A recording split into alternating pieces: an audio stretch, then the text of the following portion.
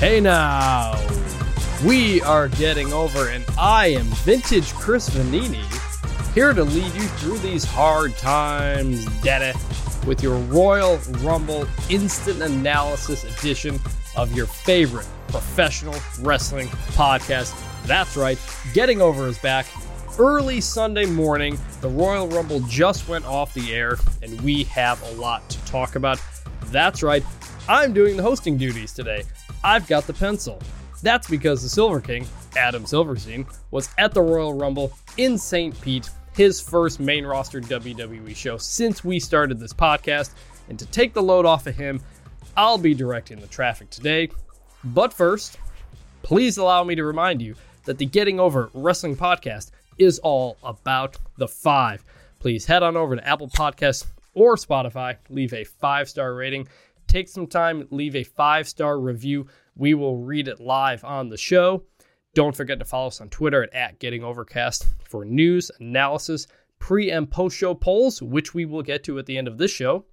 And head on over to buymeacoffee.com/gettingover for bonus audio, exclusive news, posts, and being an official Getting Overhead for just $5 a month or $50 for the year. Supports the podcast, gives you more content. That's buymeacoffee.com/gettingover. Now, we've got a lot to talk about here on this Royal Rumble event for sure, and what happened afterward.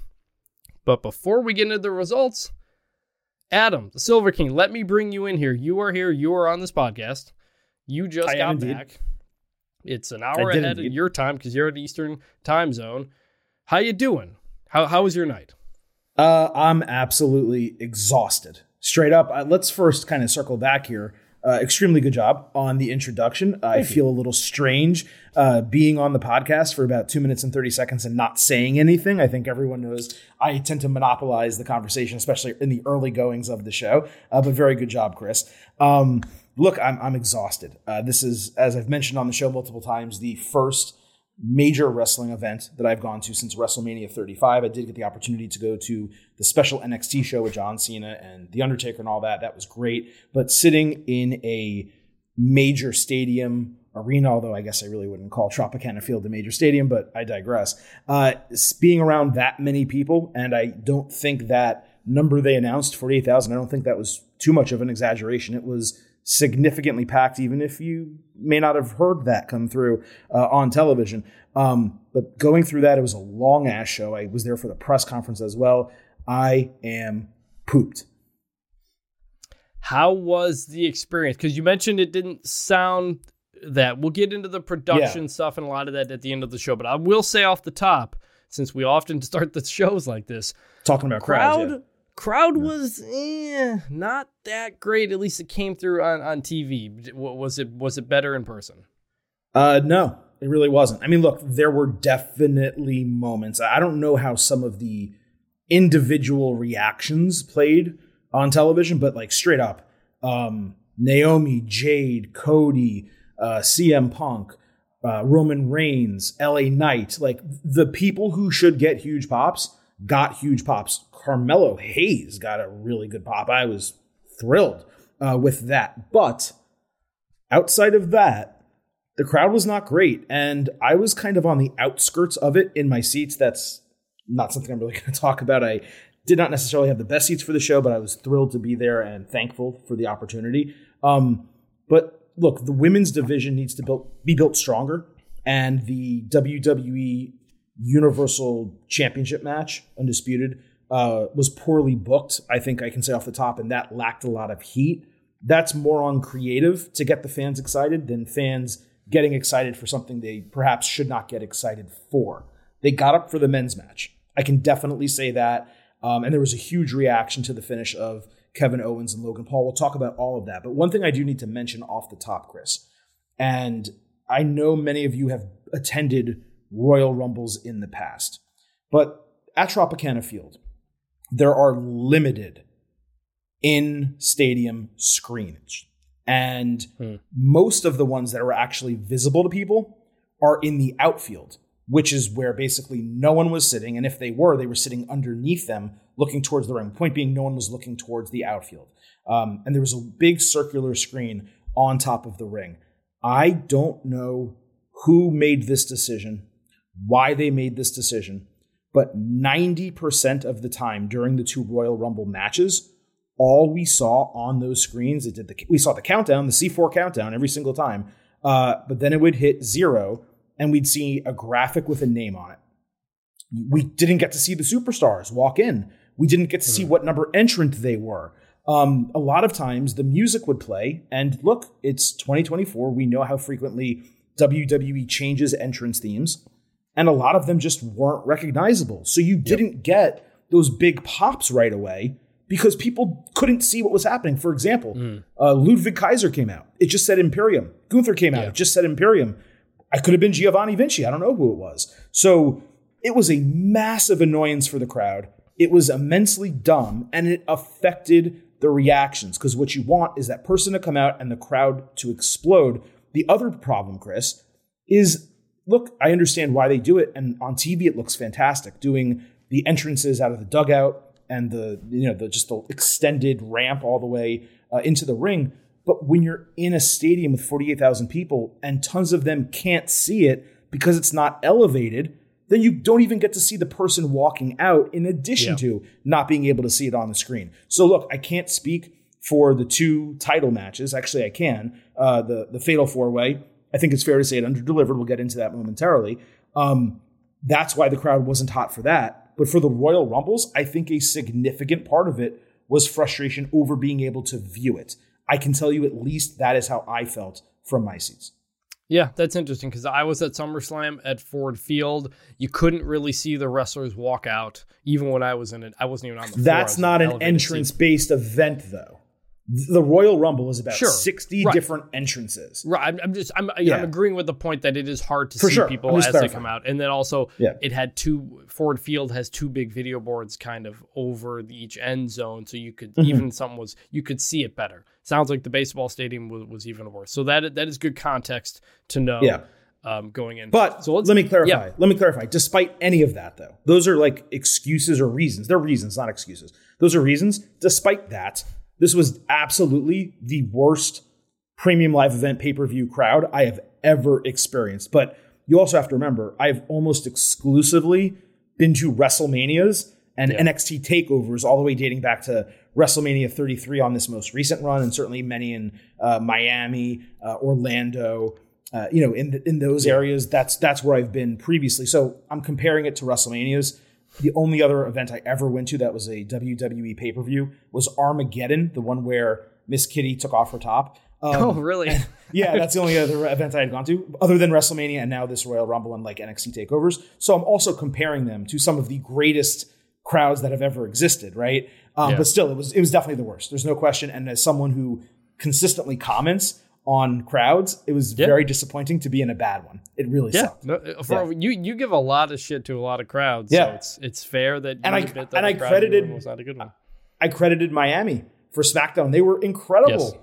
And I normally would have been there. Instead, I was here. But anyway, go ahead. Well, shout out Miss Kitty. Didn't expect that reference on this podcast, but here we are. Indeed. So let's get into the card. Only got 4 matches. We're going to usually kind of start in reverse order. We go with the most important stuff first. We're going to start with the men's Royal Rumble. We know the Roman Reigns had already won at this point. It ties into the Rumble. But we get to the men's Rumble, last thing on the show. And got a lot of notes here. I'm going to go through the match breakdown. So we'll see how this goes. Best of luck. We start off with Jay and Jimmy, 1 and 2. Love that start. Really hot, exciting, emotional start to this match. You got a yeet versus no yeet chant as they're going back and forth with the punches.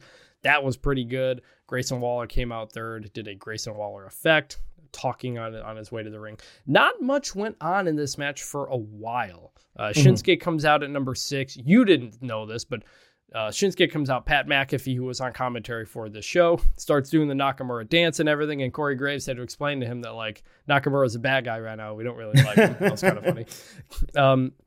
Andrade returns at number 4. He was at number 4. Andrade makes his big return from AEW. Not a huge surprise. I think a lot of us saw it was coming. We knew he had left AEW. We got him Chris, and Santos Escobar. Let me interrupt real quick. Did they call him Andrade El Idolo on the broadcast or just Andrade? I mean, his music said El Idolo. I guess I think, yeah. So I don't know if they didn't say his whole name every time. I just kept hearing Andrade. I was just curious if they said it the first time, but I'm sorry. Go ahead. Yeah, no. So we got Santos Escobar Andrade. That was a good face to face. The two Mexican stars, one who didn't left WWE, one who's the new one. Santos Escobar says they should team up. Andrade really has nothing to do with it. Pretty clear that Andrade was being a face in this match. Karrion Kross came in. Dominic came in at number 9. Cole had a good line where he goes, "Go ahead, Graves. Tell me Dominic is the greatest luchador ever when we've got Santos Escobar and Andrade in this ring." Also, Dominic was wearing some cowboy boots that were made out of like cow skin that was purple. It was pretty interesting. Bobby Lashley comes in number 11. He's got a new look. He's wearing some white pants and stuff like that. While he's out there, AOP comes down to the ring. They're not in the match. Eventually, Cross eliminated Lashley after he was out, pulled him out from outside the ring. Lashley starts fighting the Final Testament. The Street Profits come down. They get into a big 6-man brawl eventually before they get pushed out to the back. Over the next several minutes, we had Kaiser, Austin Theory, Finn Balor, Cody Rhodes come in. So the talent's starting to get up a level. Gunther, who came in at number 18, eliminated Kofi, who did not have any special Royal Rumble spot, which is kind of his thing. He hadn't hit one of those in a while, but so not much to Kofi in this. Braun Breaker came in at number 20. He immediately eliminated Jimmy Uso. Finn Balor went face-to-face with Gunther, hit a pretty nasty spear on him as well. Pat McAfee came in at number 22. Off the commentary, which is something I called for in the preview. Somebody from commentary would get into the match. McAfee just went in there, looked at Omos and Gunther, and got out. And that was it. He eliminated himself. He was there for 38 seconds. Cole on commentary said that he lasted longer in the Rumble, over a minute. McAfee was upset that they forced him in there to go head-to-head with Omos. He did nothing, really. He was just there. It's kind of a waste of space. R-Truth came out number 24. Pretty funny spot. He grabs JD McDonough, who'd been laid out by Braun Breaker, throws him into the ring. He immediately gets eliminated. R-Truth gets up on the side of the ring and sticks his hand out like he wants Dominic to tag him in. Crowd's going nuts for this. Eventually, Dominic does tag him. We got a hot tag in the Royal Rumble, which is pretty funny. So R-Truth was killing it once again. Eventually gets eliminated by Damian Priest, who had come in at number 26. No hesitation there. Damian Priest was just doing business, and so we'll see what happens next with Judgment Day. CM Punk came in at number 27. Number 29 was Drew McIntyre. Jay Uso was eliminated by Gunther around this point. Jay was in there for 50 minutes, 50 seconds, the longest time for the men in this Rumble. And number 30 was Sami Zayn. We eventually get down to a final 4 of Cody, Gunther, McIntyre, and Punk. Those 4 went at it for a while. You had the 2 faces, the 2 heels. Eventually, Punk lifted Drew McIntyre out of the ring after he had taken a Claymore. Cody flipped Gunther out, and we got down to Cody, CM Punk for the final 2. Pretty electric finish. Crowd is really into it. They go back and forth for a while. Both these guys look dead at this point. And interestingly, the crowd was behind Cody for most of this, at least it came through on TV.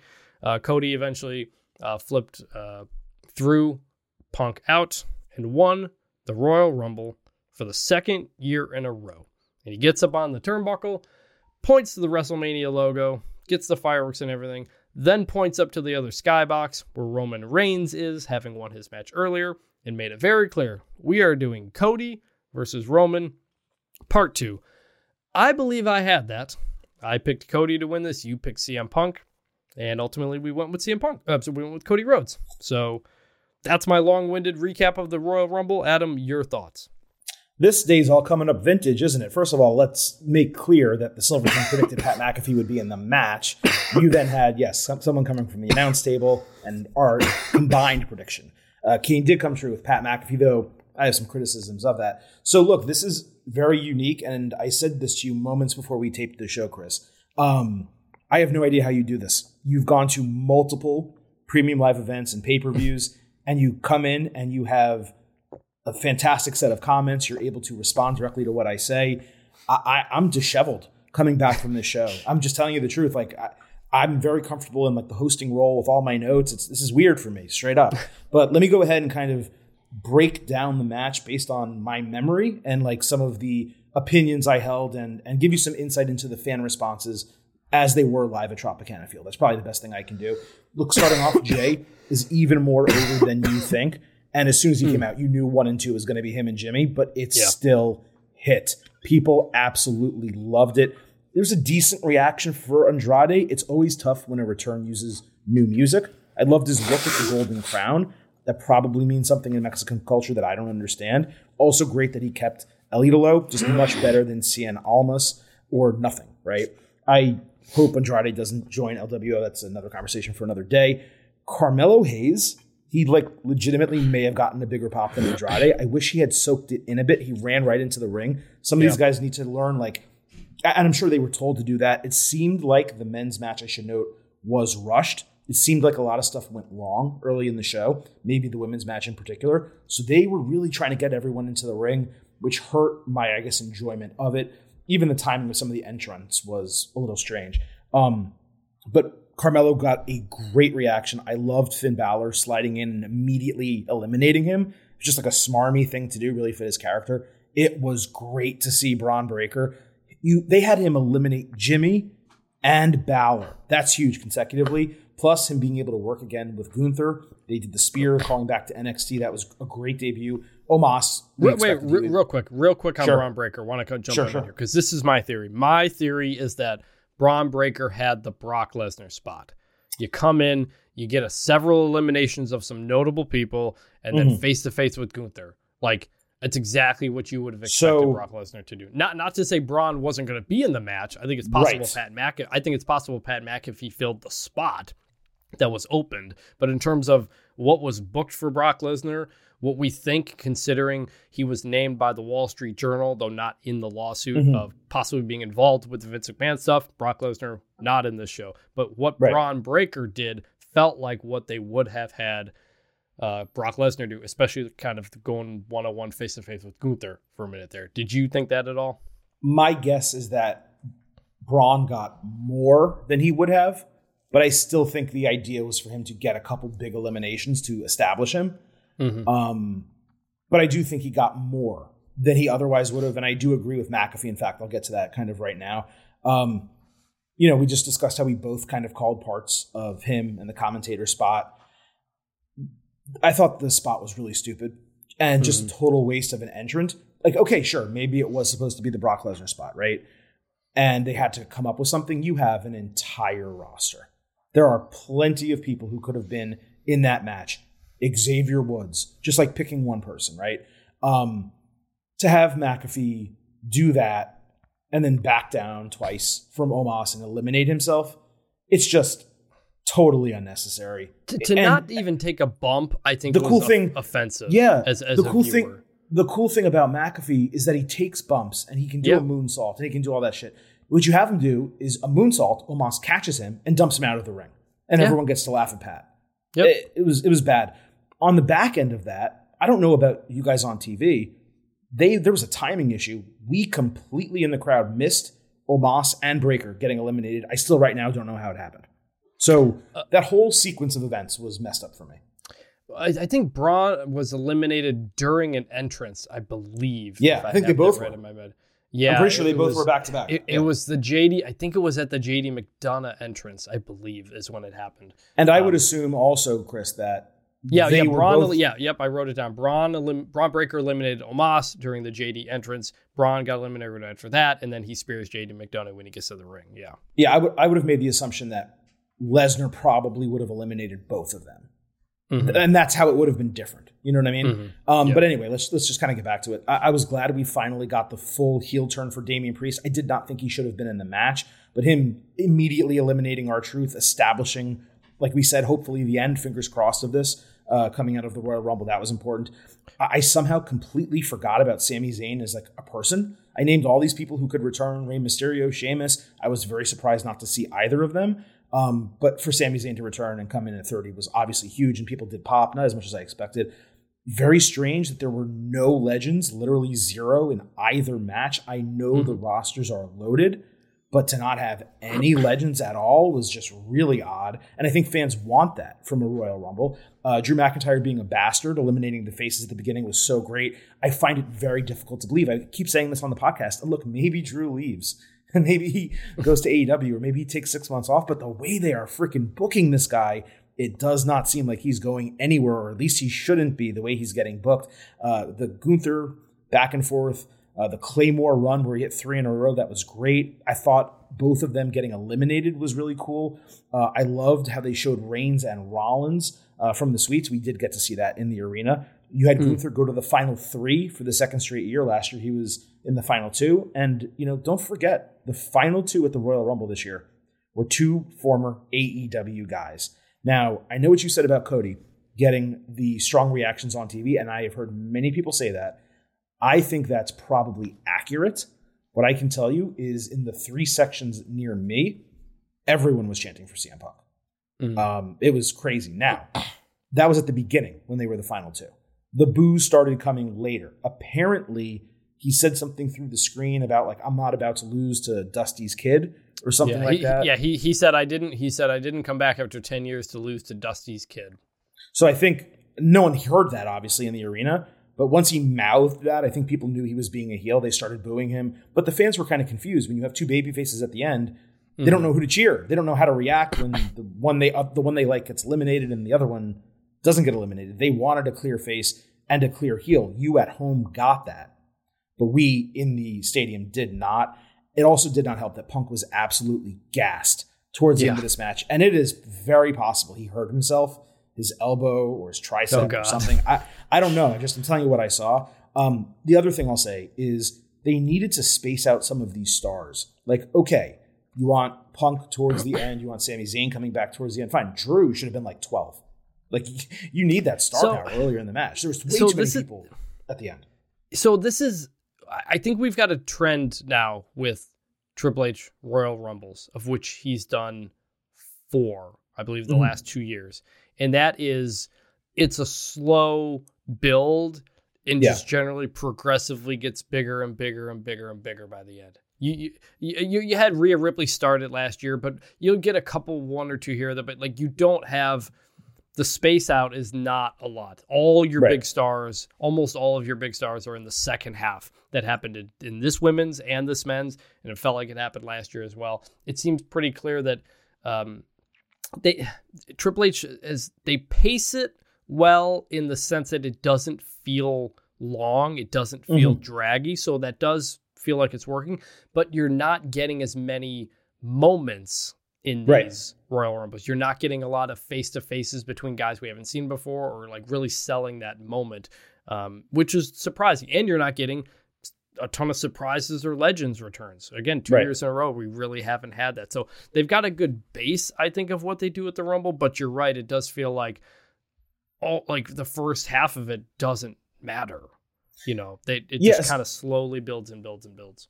Especially when, like, I'm not hating on these people, and Dominic obviously should be in the match. I'm just using him as an example. But you have Dominic, JD McDonough, R-Truth. Like, why? Pat McAfee, why? You have so many other talented people back there who could be in this match and entertaining and getting pops. Again, you lose Brock Lesnar from the middle of the match, so you should have moved Drew McIntyre up. All those things bothered me. Just to wrap this up, I had 2 more notes, and then I know we have a lot more to talk about. I never really took into account the fact of like the Tampa St. Pete area and Dusty Rhodes and running his wrestling school and all of his, spending so much time in his life in the area. They should have played that up more on television. Maybe they didn't because they didn't want to make it completely obvious that Cody Rhodes was going to win and go back to back. But I think it would have made it a lot more special. It just wasn't something that ever connected to me. I didn't think about it. I don't know if you did when you made that prediction, but like that probably would have maybe led to me picking Cody. In terms of Cody winning, and we should really talk, Chris, about like whether we agree, right? I think that's important. Yeah. Look, we'll talk about that at the end, Yeah, it puts him in rarefied air, right? Like Hulk Hogan. He is now Shawn the Michaels. 4th. Yep. Yeah, Hulk Hogan, Shawn Michaels, Stone Cold Steve Austin. That's the list. Now it's Cody Rhodes. Dude, he's finishing the story. I mean, look, anything's possible. We said it last year that it was for sure, and it didn't happen. Like, we can keep saying that here. Go ahead. So the opening vignette of the show with Hulk Hogan, did you guys see that? Yes, and I saw it beforehand also, yeah. Okay, yeah, because Hulk Hogan talked about, he talks about Tampa and the famous wrestlers who have come through there, and there was some Dusty Rhodes stuff in there as well. And there was one other place, it might have been Paul Heyman's promo on the pre-show, but I forgot who said it. There was one other mention of it as well, but not so obvious, you're right, that it could have been talked up. Before I get to Cody, real quick, I talked about the breakdown, the booking of the Rumble and how they do it. Damian Priest, they tried to get him kind of in with every major star in this match, and it did not feel like the crowd cared like much at all. He really feels like he has cooled down over the last couple of months, and I think the briefcase and the lack of anything happening is kind of weighing it down a little bit. The fact that R-Truth is now kind of funny in the Judgment Day. Now, this is like the third time he's beaten up R-Truth, but none of them felt like the big turn on R-Truth. This one did. Let me tell you straight up, one of the biggest reactions of the entire night for a heel was that. People went crazy booing him. No question about it. Okay. It didn't come across as much on TV, but fair enough. Good to know. Yeah, just straight up. I'll just give you a straight up prediction, by the way. I mean, because why not? Because you're talking about Damian Priest. It feels to me right now, the way like it transpired, the way some people were talking about him this past weekend, and I don't know anything. I'm not giving you like a spoiler. I'm just giving you like the way I felt. Seth Rollins retains against CM Punk at WrestleMania. Damian Priest cashes in and becomes champion. That's what I feel. At WrestleMania, you think? At WrestleMania, coming out of the show. I wouldn't do that myself. That's how I feel. Okay. But to the point of the draw of CM Punk, my wife watched the men's Rumble with me specifically because of CM Punk.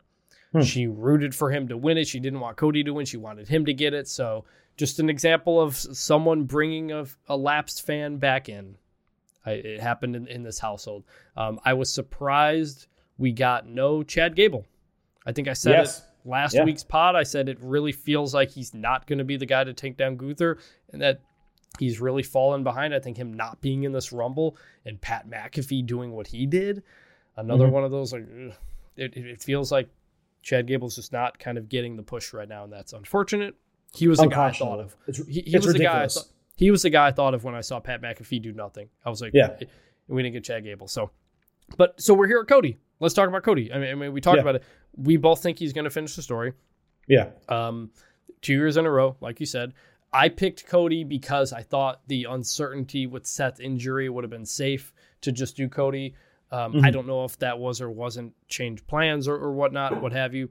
There was talk that The Rock might come in. Maybe he's number 30. Obviously did not happen. Don't think it's happening. We're doing Cody Roman. That's pretty clear. And it's going to be great. But as we circle back now to this point, and I'm probably going to say this a couple times leading into WrestleMania, but to get back to this point, nothing that they have done in the last year to me has validated their decision to have Cody lose last year, because Roman's getting kind of stale, hasn't done much for the last 8 months, and Cody never really faced any adversity to get back to this point. He lost to Roman, but then he won the Brock Lesnar feud. He won the Shinsuke Nakamura feud. He beat Dominic a bunch of times. He won the Brock Lesnar feud, but he got his ass kicked. Yeah, and I think that was the adversity they wanted him to. He won 2 out of 3 matches with Brock Lesnar, coming right out of that. Beat Shinsuke, did all those other things, and now he's back here and he wins the Rumble. You compare that to a year ago, when you have the story of Cody Rhodes coming back to WWE and the story of coming back from the torn pectoral muscle. That's a better story than we've gotten over the last year. And and it furthers my belief that Cody was going to win last year, and at some point it changed. Because the way everything played out since, Triple H said at the end of last year's Mania that I wouldn't feel as comfortable about it if I didn't know something great was coming around the corner. And we didn't get that. We did not get something great over the last year with Cody. But to Cody's credit, for him to stay incredibly hot as he has further proven to WWE that he is the guy. He is your face of the company, because he was able to withstand a year of that and get back to this point and still be incredibly over. It's a credit to him because he's extremely good at what he does. And I think now we're finally going to eventually get that. But it'll get hot. The next 2 months, 3 months, it's going to be really good. The Cody Roman stuff, it's going to be great. They're going to turn this up. It's going to get hot. But man, I don't know if they're going to be able to match the feeling we had going into last year. Two things can be true simultaneously. They made the right business decision in terms of ticket sales, in terms of creating hype for WrestleMania 40, the rematch, everything that they can do. I'm going to save some of my comments about Roman Reigns until after we talk about the undisputed WWE Universal Championship match. They made the right business decision. They did not make the best creative decision and entertainment decision for us as viewers. To what you said, Triple H said if I wasn't confident in what we have planned over the next year or however long, then we wouldn't have done this. What was planned? I mean, they wrapped up the Bloodline story. Not wrapped up, I'm sorry. They went to another chapter of the Bloodline story. And for a period of time, we said, okay, this makes sense. And then it completely fell off a cliff. I think something happened. I do believe, I trust them in that Reigns over Rhodes was always the plan. I still am of the belief that something happened this year that caused Reigns to be around less than he perhaps was going to be. Because it just doesn't make any sense that you would, let's say, have his schedule in front of you and say, oh, yeah, it's cool. Our champion can be gone for pretty much 6 months, without, and only defend the title twice, in a 10-month period of time, and then go into WrestleMania and he's going to be as hot as he was. Again, I'll talk about Roman Reigns a little bit later. To your point about Cody Rhodes and adversity, I do think he's faced portions of adversity within the feuds that he had, Brock Lesnar being the most notable. But you are correct, where he never got fully knocked down like John Cena kind of did previously, like we have seen Shawn Michaels get knocked down or others. And then have to fight their way back up. That would have been a more compelling story. If Cody lost at WrestleMania 39, struggled to win his next feud, maybe lost the Brock feud or lost the first 2 matches. Brock went away, came back 3 months later. Cody finally got over him and then continued on this path, won the Royal Rumble and went back into it.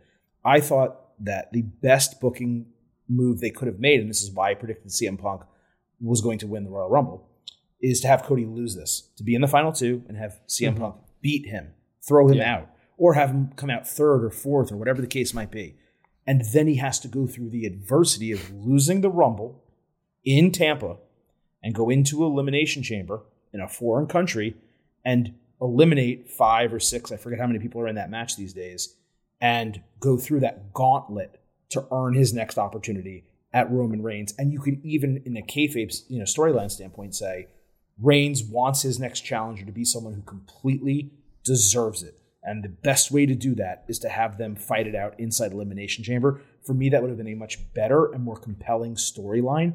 Cody finally facing that adversity, thinking he was going to finish his story. Now he has one last chance. Instead, he wins the Royal Rumble, goes back to back. I get why they did it. And look, again, you want to talk about history, and Triple H does seem to have a slight obsession with records and history and all that. You now can speak his name alongside, again, Hulk Hogan, Shawn Michaels, and Stone Cold Steve Austin. If you're putting someone over at WrestleMania 40, they're going to finish their story. Now you can put them along the lines of those people. By the way, I don't know what the list would be here either, but someone main eventing WrestleMania in back-to-back years, that's very rare as well. Obviously, Reigns has done it, and others, Stone Cold Steve Austin, etc. But it's not a ton of people, so he's going to be on that list as well. I just think there are a lot of criticisms to levy, but I saw the reaction of the fans. And man, did they love that Cody Rhodes won that match. They love Cody, man. They love Cody. The entire point of Roman's long reign was for him to drop it to somebody who would be completely elevated and established. And that is the only thing missing for Cody. Remember, as much as Cody has won in WWE and in AEW, and as much as some people might be sick of him, he's never won a world championship. Correct. He hasn't won one in WWE or AEW. He did win the NWA World Championship. Yes, in WWE or AEW, the Right. two major promotions, he hasn't won any of those world championships. He made the point in the press conference afterward. He's like, Randy's going on being like a 20-time champion. I'm not even a one-time champion yet. So like, he, as much as he has established himself as the face of the company, he has not gotten that final mark yet, and that's what will come at WrestleMania. So I think that'll be good. Anything else on the men's Rumble? No, I mean, look, you did fail to mention it. Not your fault. But we will have on Tuesday, our next WWE episode, a second look at the Royal Rumble. Obviously, Silver King needs to watch all these matches like on my television. I'm not going to give you any match grades tonight. I don't know how people can go to a show and give match grades. I have to see the presentation on television in order to give that to you. So those will all come Tuesday. I think we're going to have a more extensive second look than we normally do. There's going to be a lot of things I probably catch that I'm going to want to discuss with you. So no, I think we should definitely move on. I'll also note, just want to be complete, because heaven forbid I leave something out. We get 1 million DMs and tweets, which, by the way, means you guys are listening and care, and I'm just being a little bit sarcastic on that. Cody also won the Ring of Honor World Championship. If you want to count that, I kind of don't, but you could. So he does have 2 similar titles, but he does not have like a big world championship in the 2020s, or I guess this century, you could really say. And that would be WWE, certainly AEW or NJPW, the IWGP Heavyweight Championship. He doesn't have any of those. And it does seem, fingers crossed, I think for everybody at this point, that come April, he will change that narrative. Good to know. All right, let's move on to the Women's Royal Rumble, which opened up the show. Number 1 entrance was Natalya, and number 2 was a returning Naomi, who everybody kind of at this point expected to come back. Cole mentioned that she had been the TNA Knockouts champion while she was gone, which was interesting to me at the time. Got a huge pop. Welcome back from the crowd. She looked fantastic. I love her intro music. It was great to hear that again. So that was really cool. Naomi is back.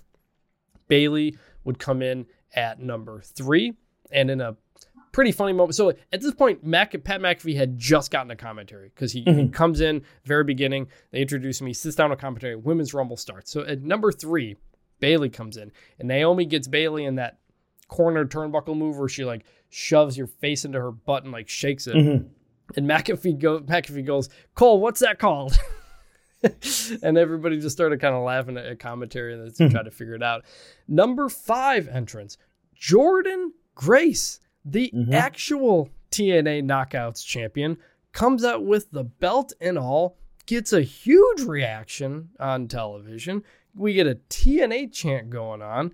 We've had Mickie James with the TNA belt on here before, but that was Mickie James. Like, she was a WWE legend still at this point. This is a whole nother thing we'll get to at the end of that. I'm sure you want to bring that up. This is another Rumble that kind of started slow. Not a ton was happening for a while. Ivy Nile comes in at number 8. And then we get Jordan Grace and Ivy Nile doing dual delayed vertical suplexes. And I got to say, Jordan Grace's was much better. She held that thing for with much She's a ease. veteran. Ivy Nile, Ivy Nile's strength being her thing, it kind of actually made Ivy Nile like look not that great. It's just who Jordan Grace is. I mean, she's a freaking weightlifter, bodybuilder at this point. Bianca Belair, the first kind of major name to come in at 10. I guess Asuka came in at 7, but Bianca comes in at 10. And she almost eliminated Bayley and Asuka right away, but they both held on. Kairi Sane came in at number 11. So then we had 3 members of Damage Control in at that point. And at this point in the match, my brother texted me and I noticed it. There was a lot of hair extensions that were laying around the ring. So they were kind of starting to get pulled out and fall on. Just their Damage Control teamed up to eliminate Candice LeRae. Tegan Knox came in at number 12, and she eliminated Natalya, her tag team partner, and Bayley quickly eliminated her.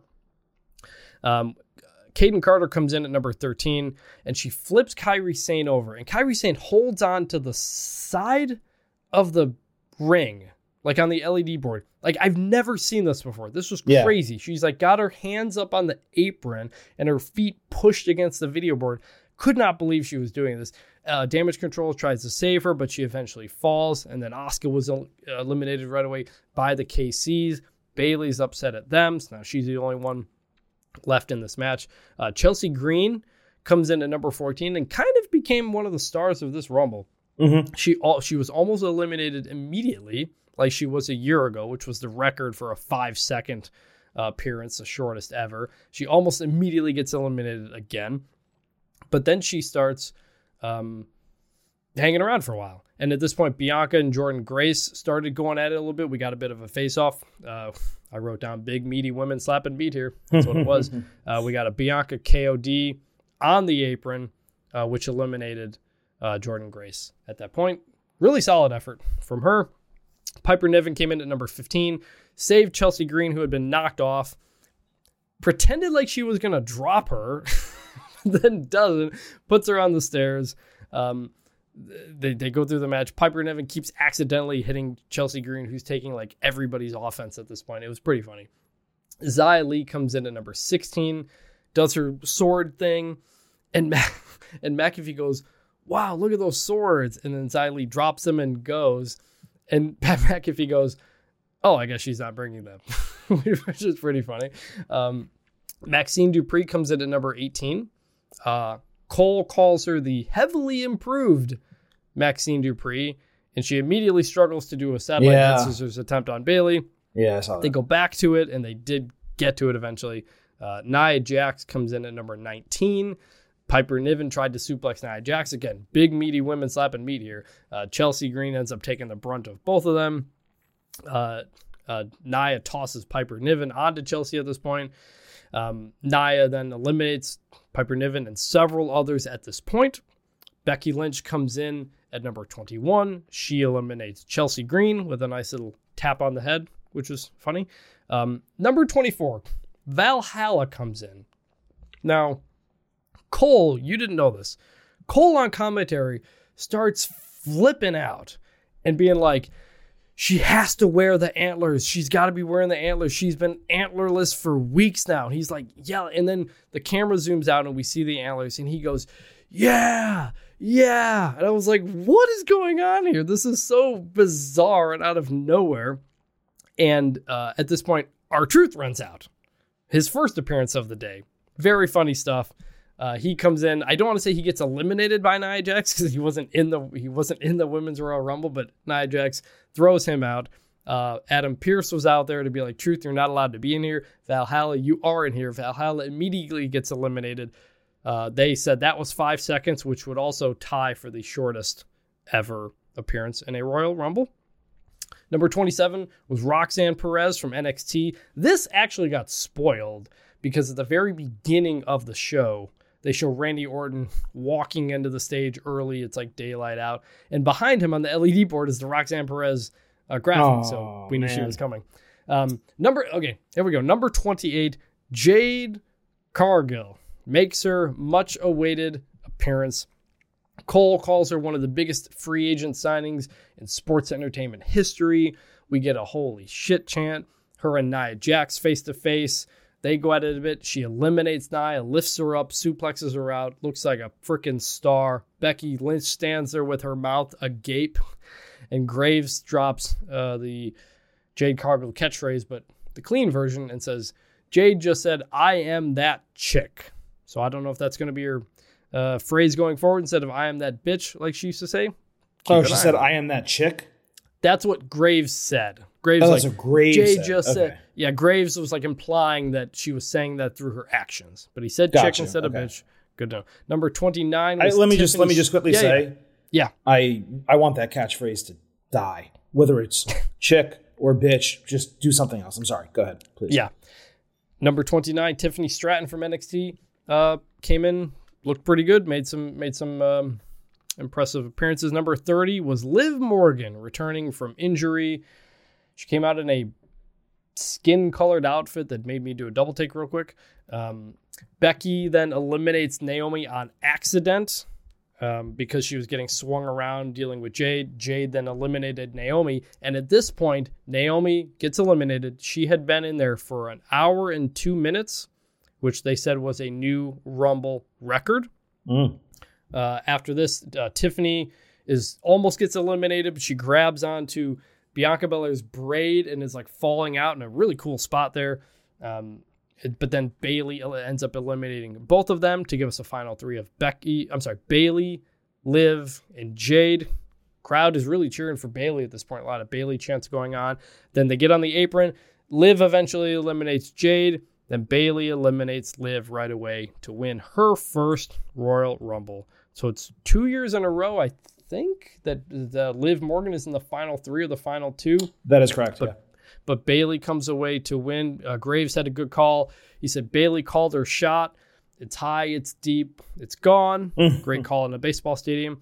And Bayley was in the Rumble for over 1 hour and 3 minutes, setting another Women's Royal Rumble. So she now has the record, you're saying. Okay. She now has the record, and according to what they said in the broadcast, Rhea's record from last year was now broken twice in this match.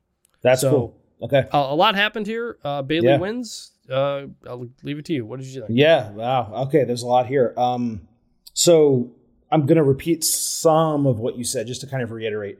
The pop for Naomi was freaking incredible. Like, strap a rocket to her. That is how over she is, okay? She deserved that. And I couldn't help but think, I was watching this entrance. By the way, I think it was the best entrance on the entire show. I taped a lot of stuff on my phone. The lasers and stuff, it looked ridiculously awesome. I couldn't help but think she should have a pitch black match.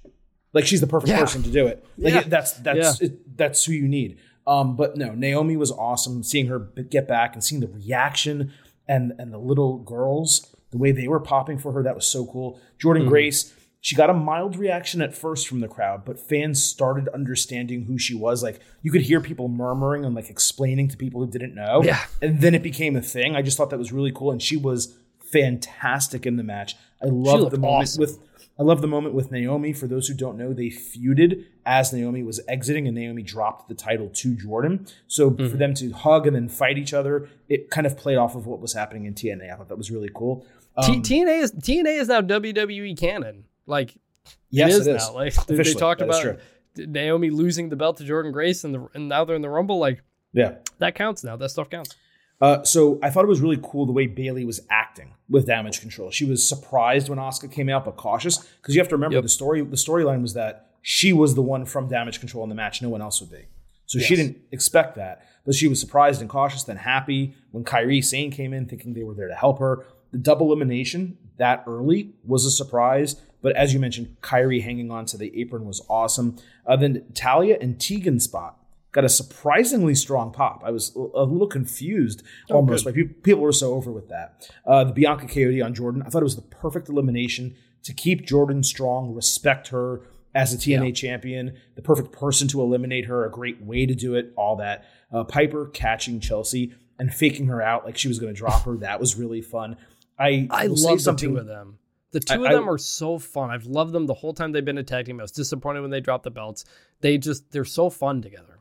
It's working well, and again, you have to remember, she's the third teammate option of Chelsea, yet it's working so well. That's how good Chelsea is, and Piper's really good too.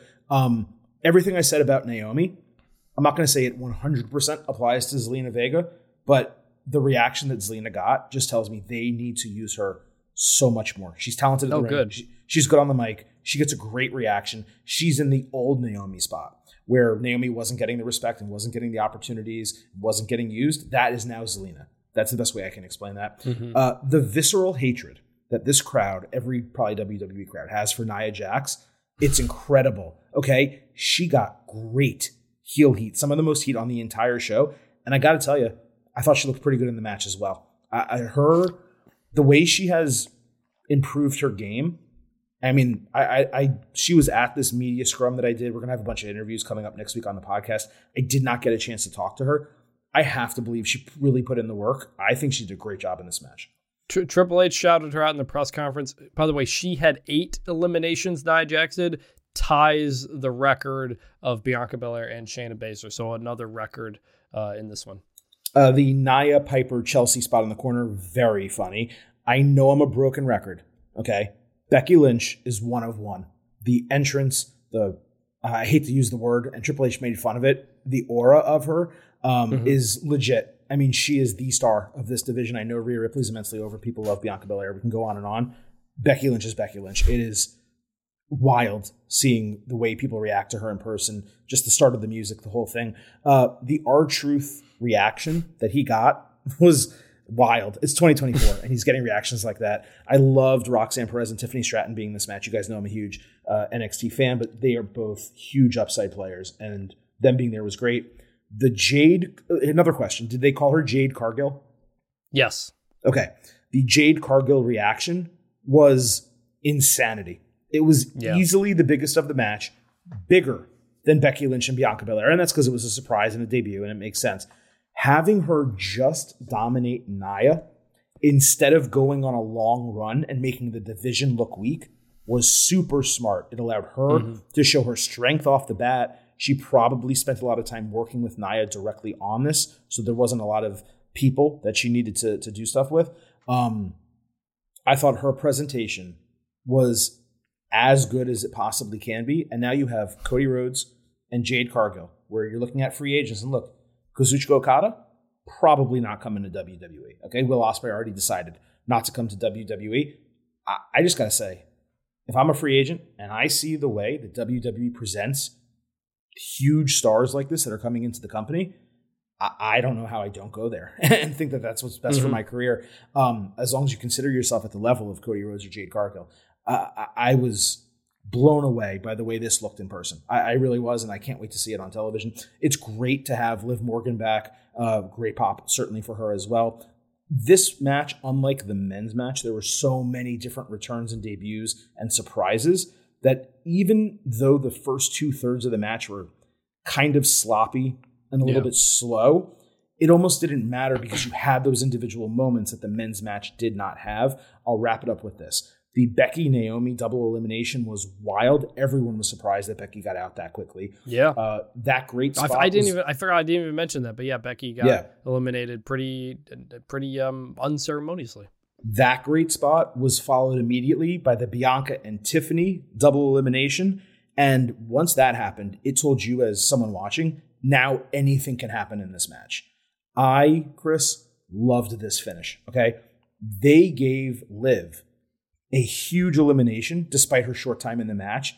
They kept Jade strong, taking on both of them, Bayley and Liv. And it was a very Bayley way of winning by taking advantage of a situation rather than just being necessarily better. She was smarter, not necessarily better than the other two. And I got to talk about Bayley. Fans were totally behind her from the jump. She was definitely the right winner. Not even a question. I wish the end got a little bit more time so it could have built with her, but her slow burn face turn on this road to WrestleMania is going to be amazing. And the pop that she's going to get if she wins the title on that stage is going to be enormous just based on, what I saw here. And the other thing about Liv, because you mentioned her being in the final grouping, it was almost a very similar elimination to last year. Yep. She was on the apron. She needed to get back into the ring, wasn't able to, got knocked off the apron. It would be immensely cool. You want to talk about long-term booking? If they paid it forward and next year, it's another similar spot, but she knows to get back into the ring and then she wins the Women's Royal Rumble. So Bayley was a great winner. The crowd reacted immensely well to all of this. Yes, like I said, sloppy, a little bit slow in the early portion, but this was immensely entertaining for me.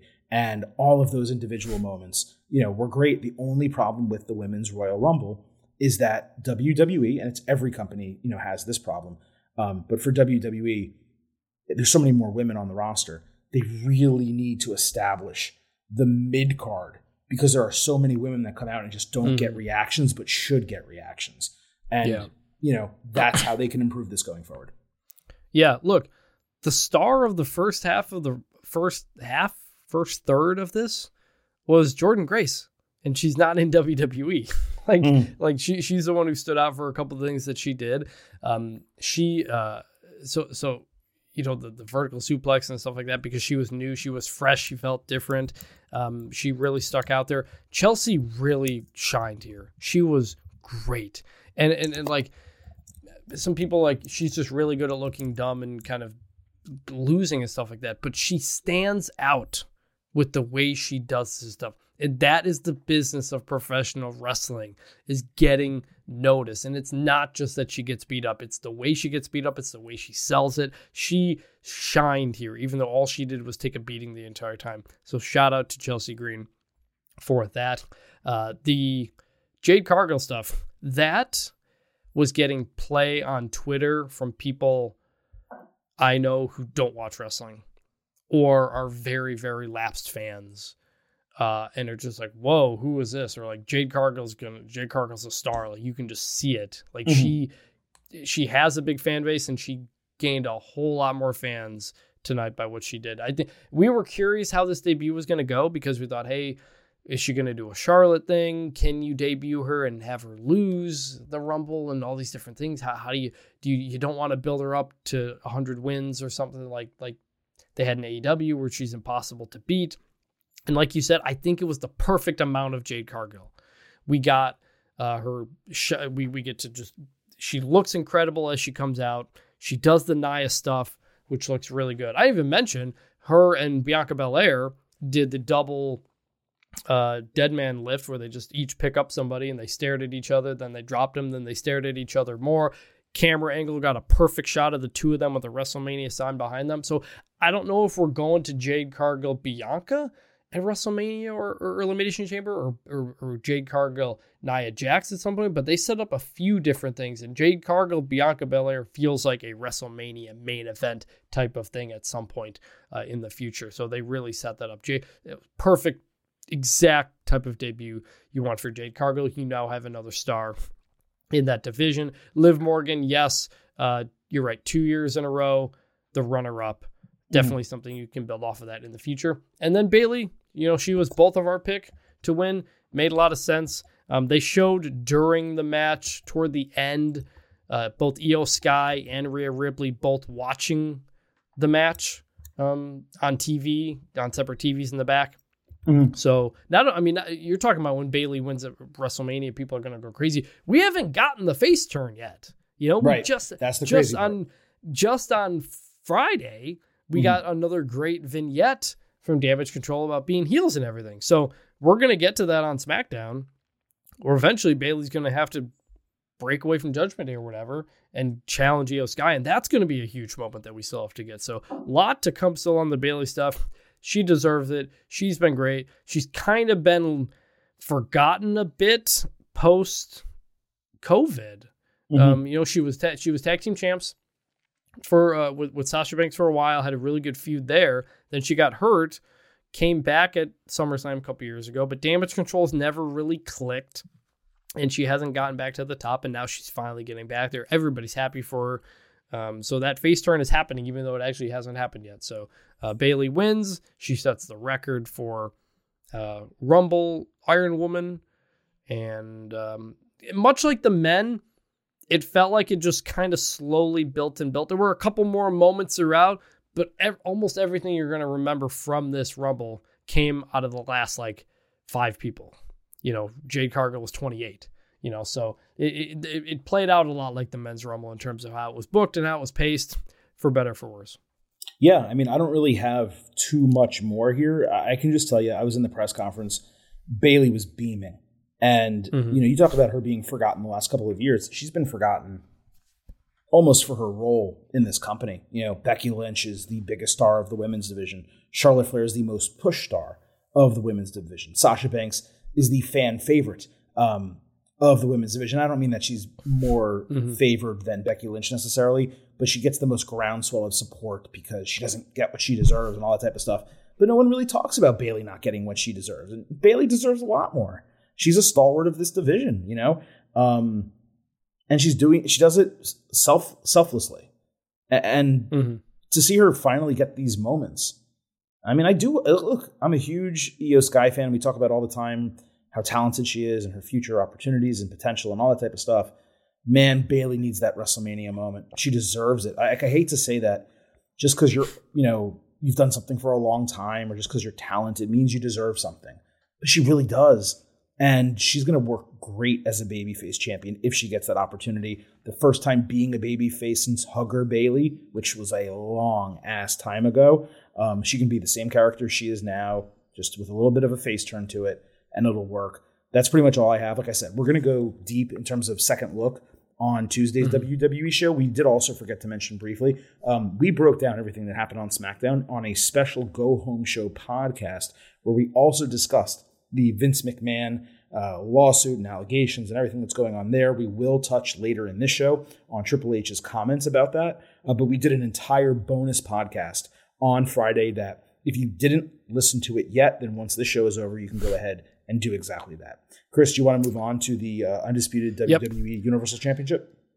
Yes. Well, one other thing that I didn't mention in the opening, neither of us cracked open a cold one at this point. You just got back from a long day at the show. I've got to get up in like 6 or 7 hours to go to East West Shrine Bowl practice for football stuff. So neither of us have a cold one right now. I promise you, we will get back to it for Elimination Chamber. Chris, let's make a deal.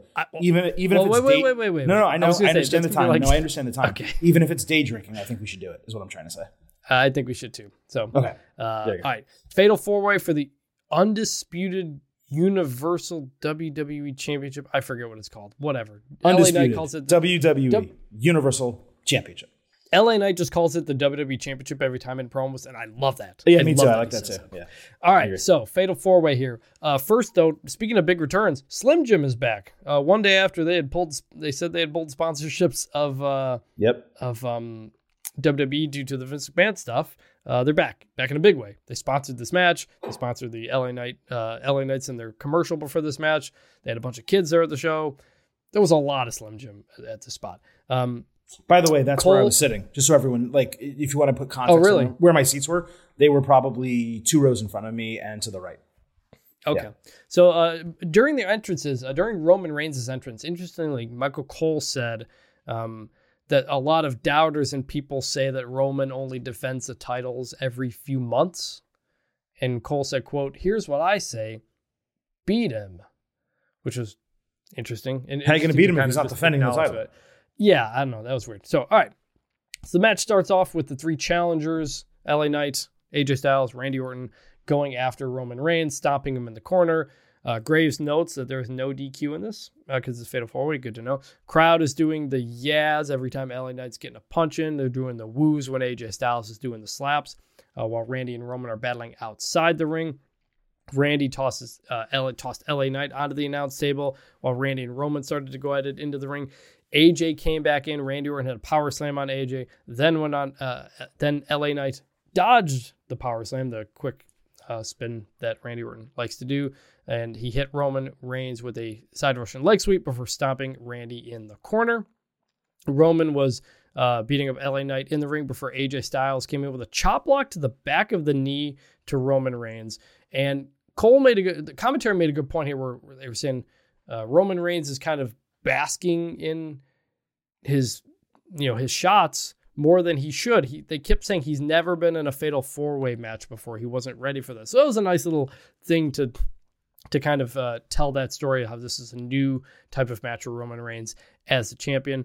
Roman Reigns missed a Superman punch against LA Knight, who responded with a series of punches, flying clothesline, and a DDT, then slammed Randy Orton for a 2 count that was actually pretty close than you would have expected for just a general straight-up suplex, just a regular slam. LA Knight then hit the jump-up superplex on, I think it was AJ Styles, then a BFT on Roman Reigns, but AJ Styles falls over and breaks it up at 1. AJ hit a pretty stiff clothesline on Randy, who I thought injured his shoulder for a minute, and while AJ seemed to hurt his knee while dropping LA Knight onto it, I think those were just kayfabe injuries, but Randy was selling it pretty good. AJ Styles hits the Styles Clash on Roman Reigns, got broken up by LA Knight on a 2 count. Then Orton hit the dropping, whatever it's called, the drop rope DDT on LA Knight while yelling out "yeah" himself.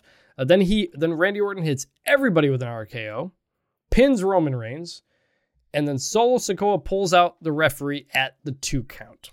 Solo Sikoa then hits a Samoan spike on Orton, then LA Knight, then stacks them up. Solo Sikoa was going to run around and slam AJ Styles through the barricade, but AJ dodged it.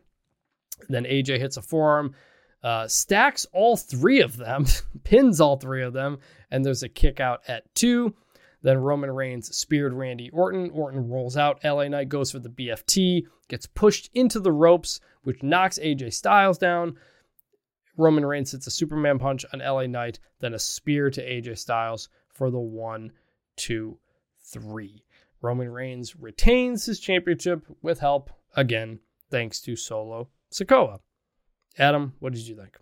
I feel like if I don't say it now, I'm going to forget it, but I don't think people are giving enough credit to how difficult the timing was on that spot with AJ Styles, where he got hung up in the ropes and LA Knight got pushed into the ropes, I guess, by Roman Reigns or whatever the case. That is so tough to do, and they executed it perfectly. That was so well done. I'm going to criticize this match. I'm just telling you right now coming up, but I wanted to make sure to state that positive. That was really good work from LA Knight, who was the MVP of this match in pretty much every way, and really good work from AJ Styles as well. So I thought it was smart in some regard that everyone got to take their own turn at Roman. Like everyone had their own set of sequences, and most of them were them getting the offense and Roman being on the defensive. The draping RKO, like forearm counter, and then 3 straight RKOs catching Reigns. He was doing like a spear, and I think he jumped into the air and Randy got him there. Loved that whole set with the RKOs. And then we get to Solo Sikoa saving Roman Reigns again.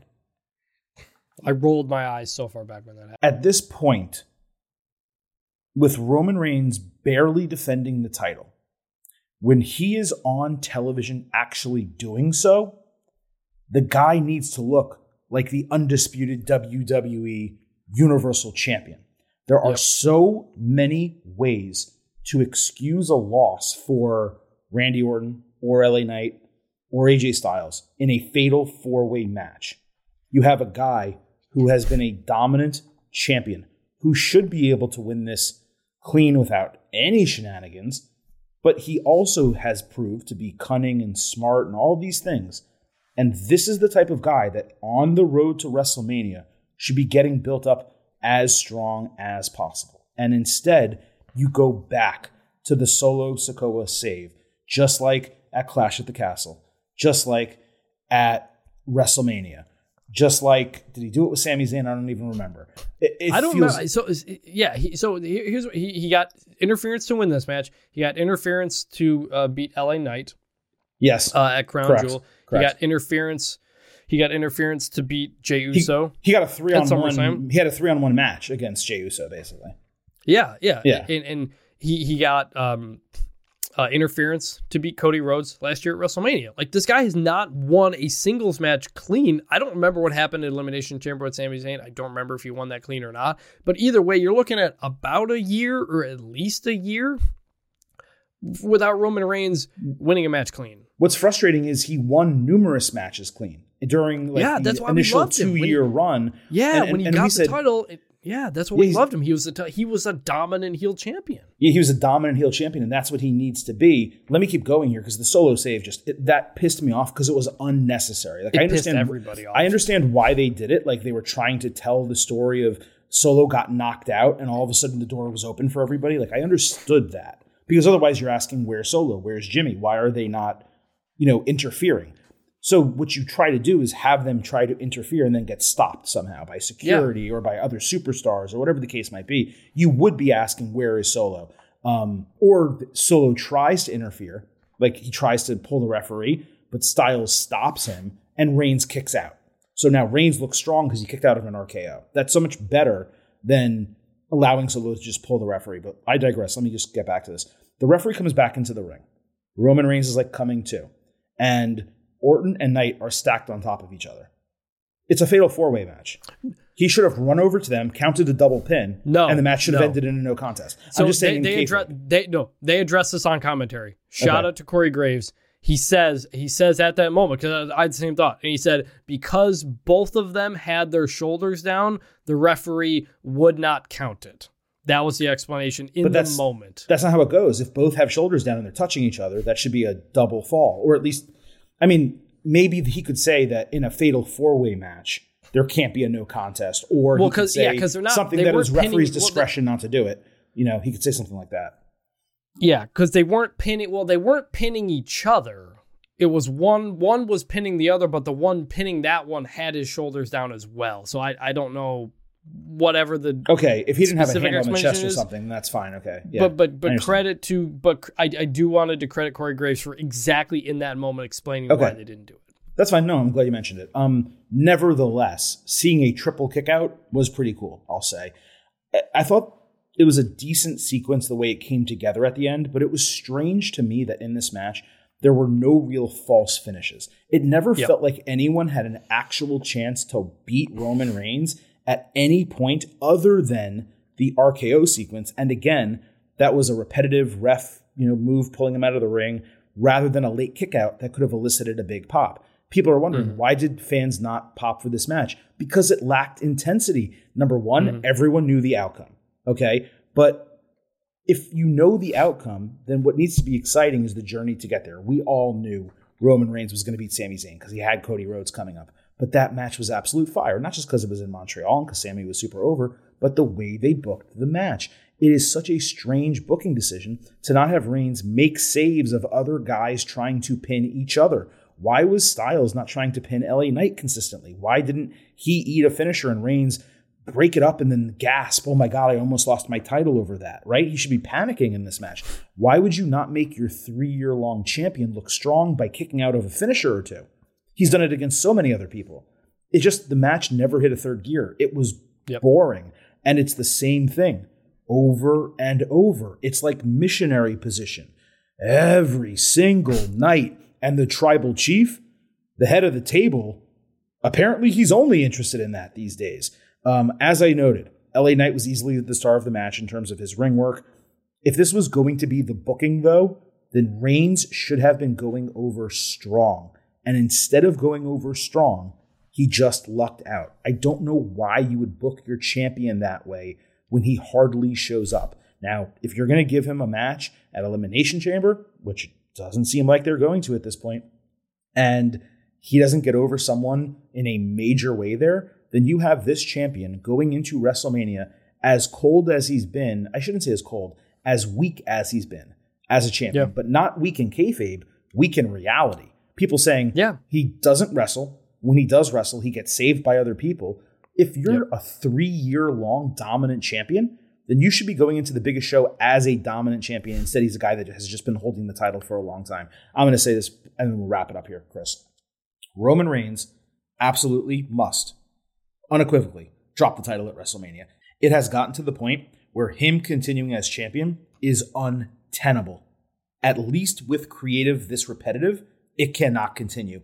If they don't change it at Mania or at the absolute latest SummerSlam, and I don't even really want to put that out there, people are going to start tuning out as far as he is concerned. I felt it in the stadium. The groan at the end of the match was not, oh my God, Roman Reigns retained again.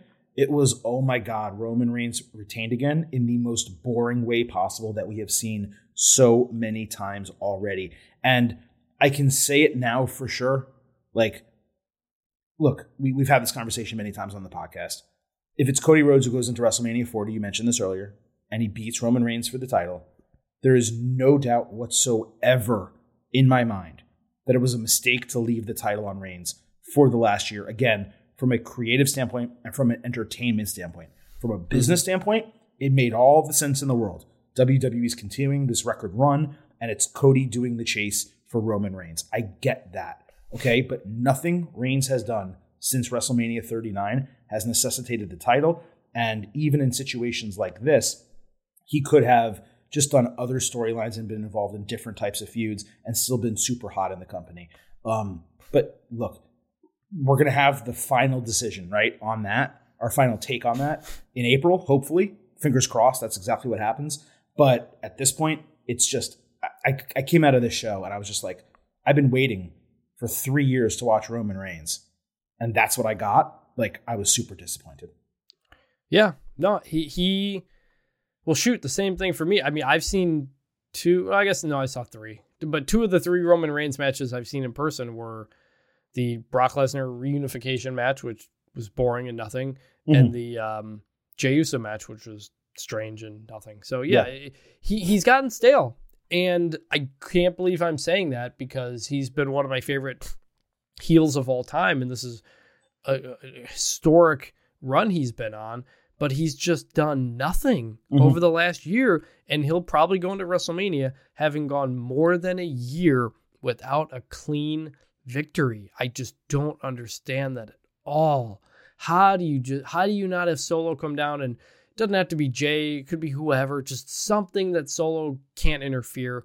Roman Reigns kicks out of an RKO in that moment. He kicks out anyway. You're like, oh my God, Solo's going to come save him. But he kicks out anyway, and he proves he doesn't need him.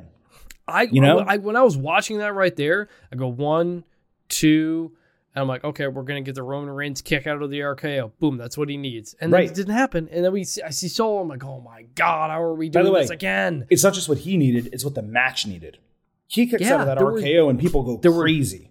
There were no false finishes because LA Knight hits the BFT, but it's early in the match, and AJ Styles tumbles into them, and it's only a 1 count. AJ Styles hits the Styles Clash, but there's a breakup, and then the RKO, the referee pulls out. There were no kickouts. There were no kickouts. That's what I'm saying. Of finishers in this match. We didn't get the kick out false finishes match. Never got into third gear, barely got out of first gear. It was chaotic, but in a bad way. And it never built into something big. It never, I'm shocked by the booking of the match. It felt like top to bottom. It almost felt like what they did was they went in trying to protect everyone. They didn't want anyone to kick out of the BFT because LA Knight's super hot. They didn't want anyone to kick out of an RKO because very few people have ever kicked out of an RKO, and Randy Orton is super hot. And they just brought AJ Styles back, and if someone kicks out of the Styles Clash or the Phenomenal Forearm, it's like, well, he's completely worthless. And obviously no one's going to kick out of the Spear, at least not these people.